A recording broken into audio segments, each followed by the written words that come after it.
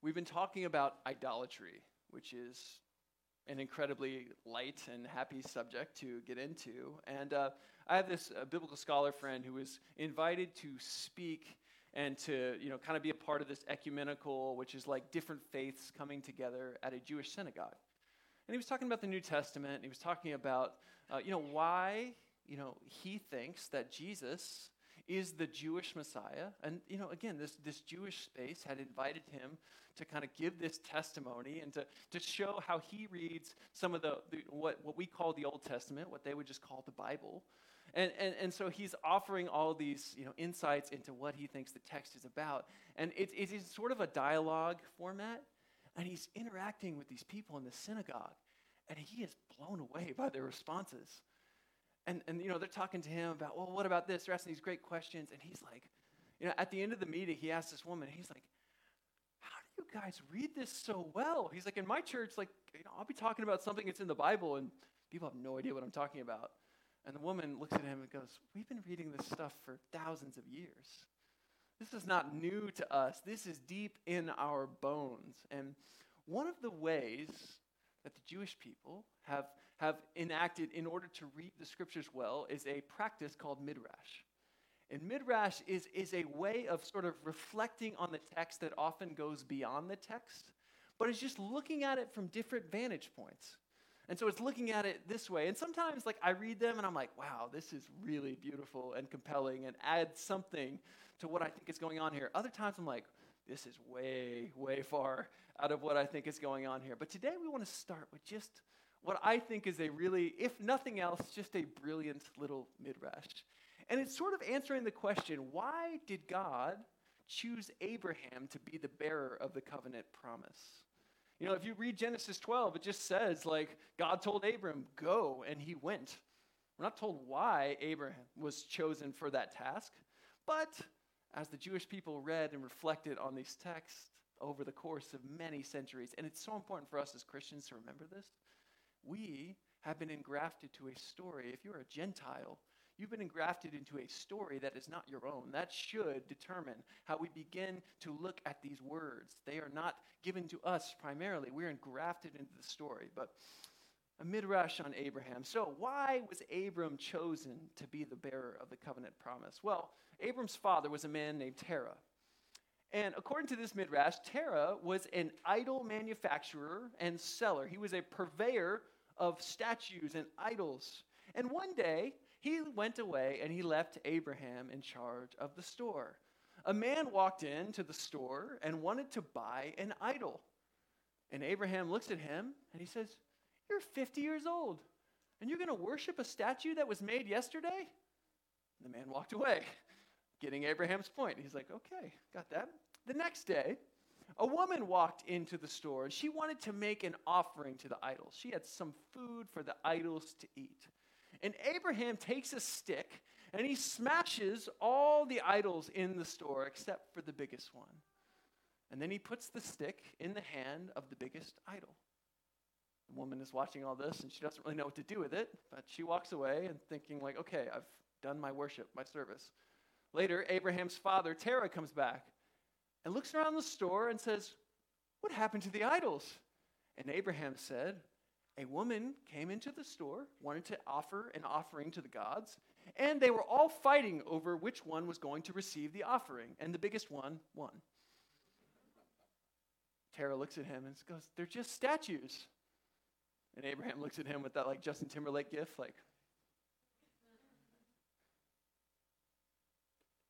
Abraham says, you deny their knowledge, yet you worship them. Now, this is a funny story, and it has so much to say about the kind of wisdom and cleverness that we should often apply when we read the scriptures, especially the stories that Jesus tells are often very funny stories. But it's sort of the unstated truth about idols. They're supposed to do what we expect them to do. They're an exercise in certainty. They're supposed to stay put, right, at some level. The terms are clear. We give them what they want from us, whatever offering that is, and they do for us what we want from them. This is religion without the mystery, the cult of certainty. And today, I want to look at idols from a slightly different vantage point than maybe we've been considering it thus far in our series. You know, oftentimes when we talk about idolatry in the church, we try to find something that's really bad or distorted and say, see, that's an idol. And I think especially those of us who kind of grew up in a Christian context of some sorts are like, yeah, we're not supposed to do that. That's not right. We're not supposed to chase after those things.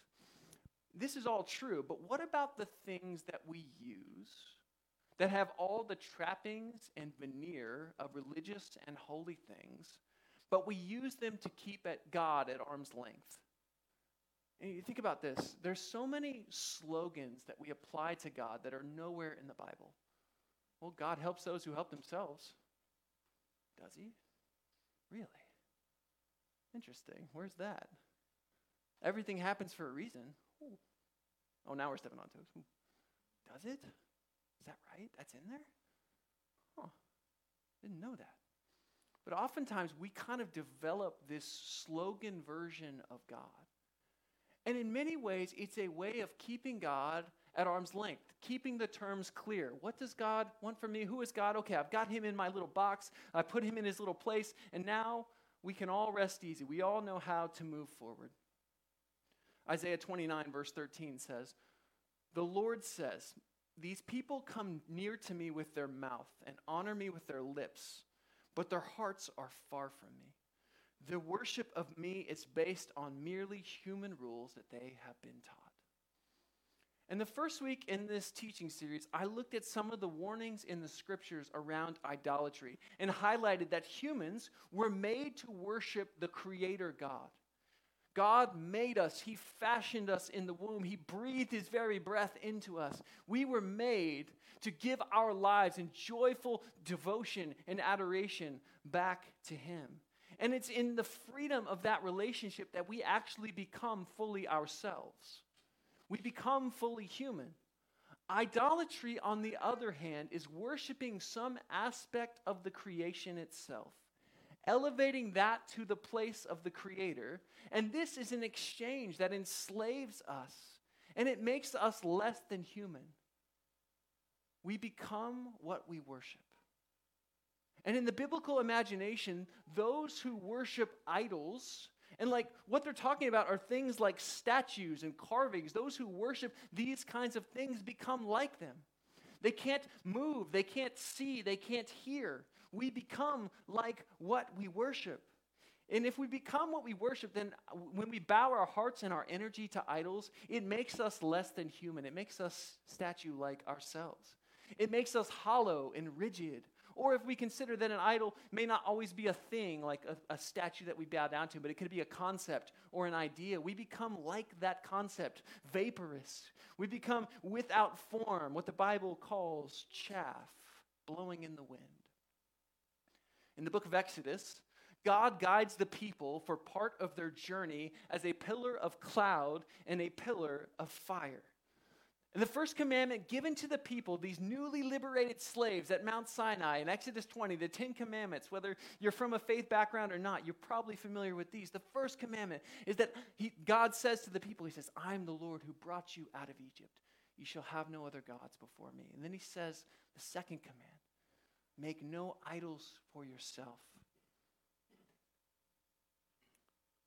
Perhaps you've asked yourself the question before, why doesn't God just make it obvious what he wants from us and who he is? Like, why doesn't he make it easy and make it clear? And can I tell you, that's a really good question. It's an important question. Now, why did God, like think about the story of Exodus, why did God ever stop showing up as a pillar of cloud or a pillar of fire? Imagine with me, if when we were gathered here on Sunday mornings, that as we came to worship, a pillar of cloud descended on the Arts Council, and everybody driving by here on Robeson Place was like, something is going on there. Perhaps I should go and see what that thing is, right? Like, that would be pretty remarkable, and it would certainly invite people at least to see the spectacle. Or if when we gathered for worship and prayer nights, there was like a column of fire that showed up around us. Like, it would be pretty clear. We wouldn't have to make many argumentative cases for the reality of Jesus. We'd be like, if you want to know a little bit about God, you can look at the column of fire that is currently spiraling down in our midst, and that will give you a little bit of insight. Why did God ever stop showing up in this way? It'd be pretty easy to invite people to Easter. Who could ever doubt that if we gathered and God was so present and so obvious that everybody would be like, oh, there is a God, he's real. Well, if you know the book of Exodus, the question, who could ever doubt, is answered by pretty much everybody.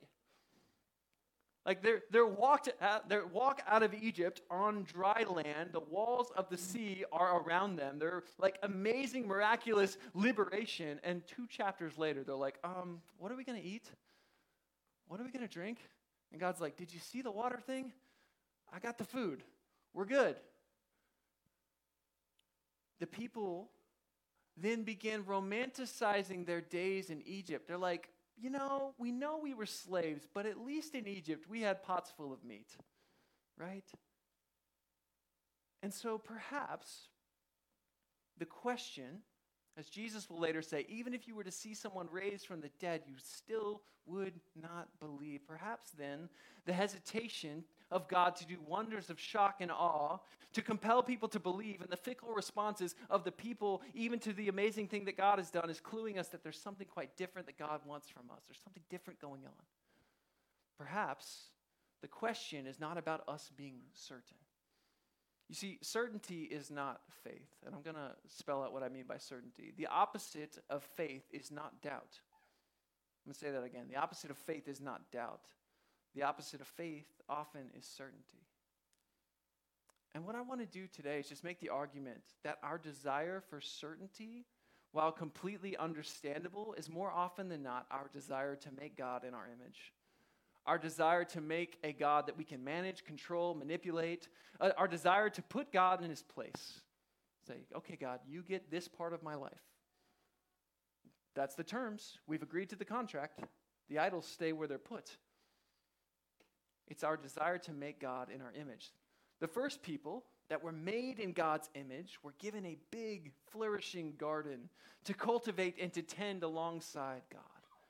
But in the garden was also a place of prohibition. God says, he says, I give you every tree, everything in this garden for you, for your delight, for your food, for you to tend. However, there is one tree that it is not good for you to eat from. And many biblical scholars point out that the word used for this tree, the knowledge of good and evil, the tree of the knowledge of good and evil, is the Hebrew word yadah.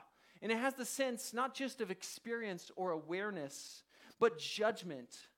It means the human person would be claiming and eating from this tree the right to determine what is good and what is evil, which in the biblical imagination and anthropology falls outside of what it means to be human. Only the Creator God, who says, let there be light, who is light and in whom there is no darkness, has the capacity to determine what is good and what is evil. It's interesting then that the first thing that the serpent does, who is more crafty than the other creatures, the text says, is he casts doubt upon the commandment that God has given. And in doing so, the serpent is removing the command from the context of relationship. The serpent, what will later become, as we reflect on the scriptures, maybe some sort of precursor to what we know as Satan, the devil. The serpent is the first being in the scriptures to objectify God, to talk not to God, but about God. And the serpent comes to the woman and the man, and he says, no. Did God say you couldn't eat from any tree in the garden? And the woman clarifies. She says, no. No, he said, just not that one. Oh. The serpent says, in that day that you eat from it, you will not die. The serpent casts doubt upon the structure that God has wired into the fabric of creation. And the man and the woman in this interaction see that the fruit is pleasing to the eye and useful for making one wise, and they take and they eat exactly as God told them not to. And it's in that moment that they are soon certain Because God said, on the day you eat of it, you will surely die. And the man and the woman are overcome with this sense of shame and nakedness. They try to sew together figs and leaves in order to hide themselves. And God will later ask them, he says, who told you you were naked? Again, that first feeling of shame. Shame is that sense that there's something wrong with us. And in that space, the man and the woman become certain that they, in fact, will die. But God's mercy, even then, from the very beginning of the kind of journey back to redemption where God is reclaiming what he has made, God, in that moment, breaks our calculus. There is mercy there. God sews together clothes for them and responds with mercy. Ecclesia, the opposite of faith is not doubt. The opposite of faith is certainty. We tend to think of intellectual certainty. What do I know for sure? But often the people that Jesus has the greatest difficulty in communicating and teaching about the kingdom of God and his grace during his life and ministry are those that have created rigid categories for the way that God can and cannot work in the world. You think of the Sadducees, who says there is no resurrection from the dead, which conveniently kind of bolsters their political position in the first century world. They were the ones that had a relative merit of power given to them by the Romans. And if there's no resurrection, there's no revolution that awaits, then you can kind of preserve the status quo. The Pharisees see that Jesus eats with sinners and tax collectors, and they say, does your master know the kind of people that he is eating with? And Jesus says, I came to seek and to save the lost. Again, the people that Jesus often has the greatest difficulty with are not those that doubt, not those that want to know more, not those that are open to the fact that God might be speaking a fresh word. The people that God often has the most difficulty reaching are those that say, that's not who God is. That's not how he works. And Jesus will confront these people again and again. And our desire for certainty often is the ground where idolatry springs up and it chokes out the life that God wants to cultivate in us. Idols, more often than not, start out as things that we can manage. They're predictable, they're static, but they soon become something with a life of their own because we give our life and our energy and our attention to them. Do you have those friends in your life that are what we'll call life-giving? Like you spend time with them, and you're like, this is the way the world was meant to function. You sit down to a meal with them, and they say things to you that encourage you, or that illuminate things for you that maybe you've been thinking about, or there's laughter and joy. You're like, this is what I am after. We all have those people in our lives, I hope. But do you also have those people in your life that are what we'll call a little bit difficult, maybe a bit draining after you spend some time with them? And again, this is not a judgment on them as a person. It often has more to say about you and your own personality quirks and flaws than it does about the other person. But sometimes people are, just because we don't quite jive with them, or can be hard for us to be around. It requires heavy effort. You feel tired at the end. You're like, I want to take a nap. The difference between worshiping God and worshiping idols is a lot like this. You see, when we give worship to God, he doesn't exhaust our lives because he is the creator, the source and the fountain of life. But when we give worship to idols, they drain us of our life because they have no life within them to give. They can only take, they can only consume. Idols close us off to relational openness to God, either through shame, through a false sense of control, or through comfort and pleasure that inoculate us. They close us off to the words of God. And when the words of God are forgotten or ignored or distorted, we try to construct a certainty, a reality that we can hold onto of our own. In Matthew chapter 4, Jesus is tempted by Satan to do just this. He's been fasting in the desert for 40 days. It's really what we've structured Lent off of as a church throughout history, is Jesus' 40 days of fasting and testing in the wilderness. And he has been fasting, and at the end of this period of 40 days, he's hungry, and Satan comes to him and says, if you are the Son of God, command those stones to become bread. Now, Jesus still has lingering in his ears his own baptism some 40 days earlier, when God, as he came up out of the water, pronounced over Jesus that you are my son, with whom I am well pleased. This is the pronouncement and the blessing that would fill all of Jesus' ministry. But you can imagine after 40 days, that voice might have grown a bit faint. And Satan comes to him, and notice his temptation. If you are the Son of God, tell these stones to become bread. And certainly Jesus could have done this. He had the opportunity, the power. We see him work this power in so many other ways. He could have secured his own provision, sustained himself, but he resists. And instead, he responds. He says, people, we don't live by bread alone, but on every word that comes from the mouth of God. Every word from the mouth of God. We construct idols of certainty that God is this or God is that. And what's available to us is a relatedness that never ceases. A God who spoke in the beginning, let there be light. A God who has never stopped speaking.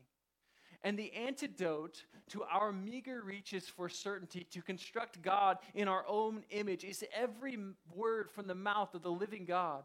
To live a life that is conversant with and led by God in his presence, and to find his abundant and liberating love. When the people of God throughout the scriptures are locked in systemic cycles of idolatry, when they have lost the law, or have convinced themselves because everything looks good from a political or a religious or an economic perspective that they must be blessed by God, God would speak a fresh word through the prophets.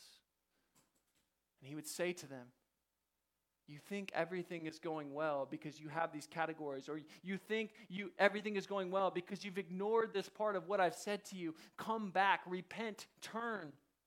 The fresh word of God breaks our idolatry and invites us to repent and be restored. John 1 describes Jesus as the Word of God made flesh. The God who spoke in the beginning continues to speak as his word takes on skin and bone. Every word from the mouth of God. This is our life. The Sadducees, who were so certain that there is no resurrection, he says to them, God is the God of the living, not the dead. And throughout the scriptures, the people tried to negotiate with God.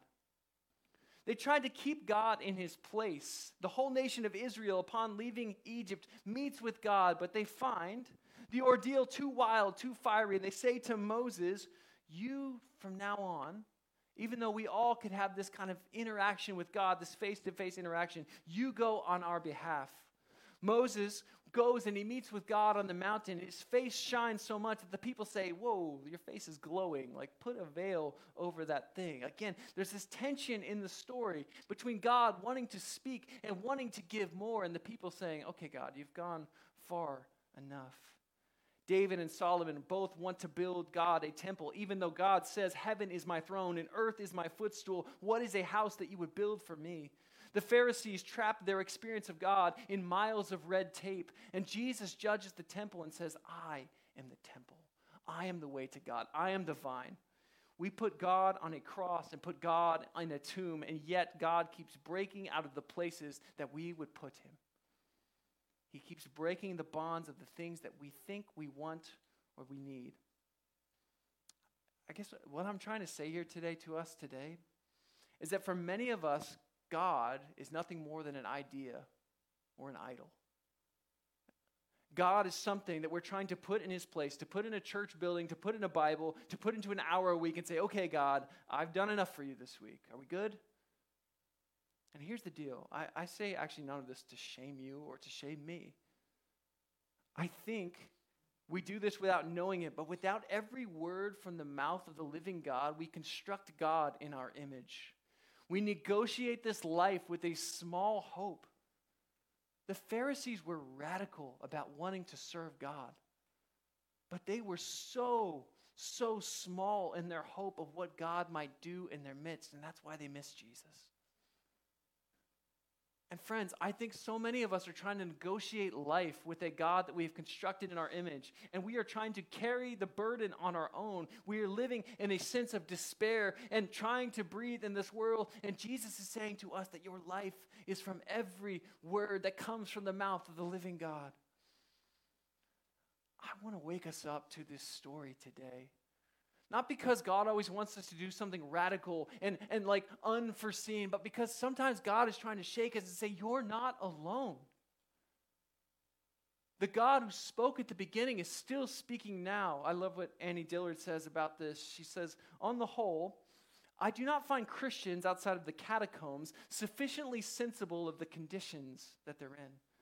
Does anyone have the foggiest idea what sort of power we so blithely invoke? Or as I suspect, does no one believe a word of it? The churches are children playing on the floor with their chemistry sets, mixing up a batch of TNT to kill a Sunday morning. It is madness to wear ladies' straw hats and velvet hats to church. Okay, no hats in here, good. We should all be wearing crash helmets. None of those either. Ushers should issue life preservers and signal flares. They should lash us to our pews. For the sleeping God may wake someday and take offense, or the waking God may draw us out to where we can never return. Eugene Peterson says this way. He says, we're fond of saying that the Bible has all the answers, and that is certainly correct. The text of the Bible sets us in a reality that is congruent with who we are as created beings in God's image, and what we are destined for in the purposes of Christ. But the Bible also has all the questions. Many of them that we would just as soon were never asked of us, and some of which we will spend the rest of our lives doing our best to dodge. The Bible is a most comforting book. It is also a most discomforting book.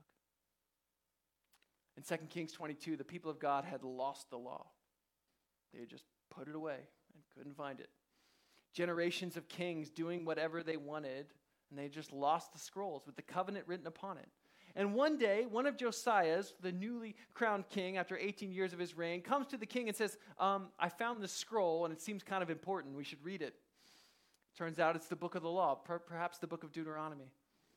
And Josiah hears the words of the law, of the covenant, of the law. And as he hears these words, he tears his robes in sorrow and in repentance. He knows that they have not been living these words. And Josiah was a good king, trying his best to serve the people. And in 2 Kings 23, Josiah, in response to this reading of the law, renews the covenant. He says we have to change the way we are living because these words have created a new world, a world that we were not previously living in light of. And I want to read just an extended section of this text because I think it shows to us. And what I'm trying to communicate to us today is that so often we focus on idols as these individual things, but often there's this upstream source of idolatry in our midst. That is, we live a story that is too small. We serve a God that is not big enough. We actually downplay our significance in light of this God. You were bought with a price, the price of Jesus on the cross. And so look at what happens in response to the unveiling of the law in this culture. 2 Kings chapter 23, beginning in verse 3. Then the king called together all the elders of Judah and Jerusalem. He went up to the temple of the Lord with the people of Judah, the inhabitants of Jerusalem, the priests and the prophets, all the people from the least to the greatest. He read in their hearing all the words of the book of the covenant, which had been found in the temple of the Lord. The king stood by the pillar and renewed the covenant in the presence of the Lord, to follow the Lord and to keep his commands, his statutes, and decrees with all his heart and soul, thus confirming the words of the covenant written in this book. That's Deuteronomy 6. Then all the people pledged themselves to the covenant. Now look what happens. The king ordered Hilkiah the high priest, the priest next in rank, and the doorkeepers to remove from the temple of the Lord all the articles made for Baal and Asherah, who were pagan deities, and all the starry hosts. He burned them outside Jerusalem in the fields of the Kidron Valley and took the ashes to Bethel. He did away with the idolatrous priests appointed by the kings of Judah to burn incense on the high places on the towns of Judah and on those around Jerusalem. Those who burn incense to Baal, to the sun and to the moon, to the constellations, to all the starry hosts. He took the Asherah pole from the temple of the Lord to the Kidron Valley outside Jerusalem and burned it there. Now, I know what's going on here. I'm reading an extended section of scripture, and like your brain's like, boop. But there's more. He also tore down the quarters of the male shrine prostitutes that were in common to people. He tore down the quarters of the male shrine prostitutes in the temple of the Lord.